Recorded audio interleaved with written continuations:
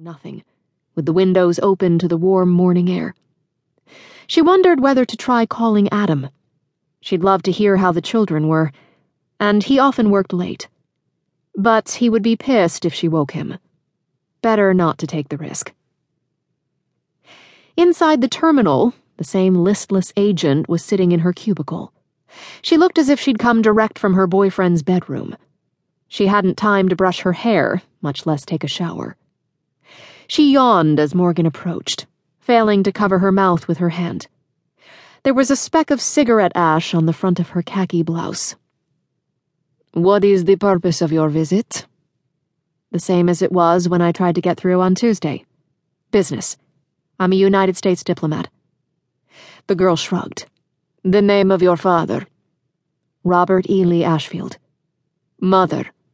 "Sherry Ashfield." "Her mother?" "Janet Jones." "You are Jewish?" "No." "Have you ever been an Israeli citizen or resident?" "No." Saying nothing, she stamped Morgan's passport. With a dismissive tilt of her head, she indicated she could continue.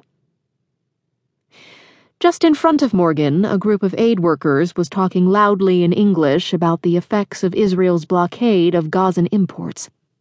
Morgan hung back, as one by one they pushed through the heavy, full-height steel turnstile at the back of the hall. Beyond, at the end of a short corridor, lay a walled, open courtyard. It looked as if there was no way out, although on the far side there was a thick metal panel set into the wall. Morgan stood and waited, hoping these unsought companions wouldn't try to start a conversation with her. "If we're lucky, someone will spot us on the CCTV screens, and this will slide open," one of the aid people said, pointing to the panel. He seemed to be addressing one of his colleagues, a tall, earnest-looking girl with a long, mousy ponytail. Morgan presumed she must be making her first visit. "This is it. The gateway to Gaza." Several minutes passed, and nothing happened. Morgan's cell phone rang, and she glanced at the number before answering. Mohammed. "It's okay," she said. "Today no problem. You can go.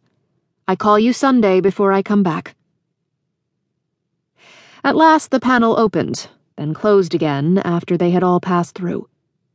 They still had to trudge down a long, covered passageway on the far side. But here there were porters to carry her bag, urchins competing for the chance to make a few shekels. At its end, they waited to have their passports stamped at a Palestinian Authority security check, then emerged at a sandy parking lot on open ground, the watchtowers and fortified gray wall 500 yards behind them. On either side of the lot was devastation, smashed, blown-out buildings, and seemingly random wreckage. "What's this?" the neophyte aid worker asked. "What the hell happened here?" She sounded Canadian. "This is what's left of the Beit Hanun industrial zone," her colleague replied. "The militants were using it as a rocket base, so the Israelis blew it up. Say farewell to the Gazan economic miracle." Morgan looked away, and then, on the far side of the lot, she caught sight of a huge, unshaven Palestinian, his skin the same color as his warm brown eyes. He was smoking a cigarette, lounging against a Corolla. "Akram," she said. Her face lit up. Akram was Abdel Nasser's driver, a jovial father of 6. He hurried toward her and bowed. "Habibi, assalamu alaikum, kif alek?" "Alaikum salam. It's good to see you, Akram. Alhamdulillah, I am fine." They walked back to his car and got into it. Omar, one of Abdel Nasser's bodyguards,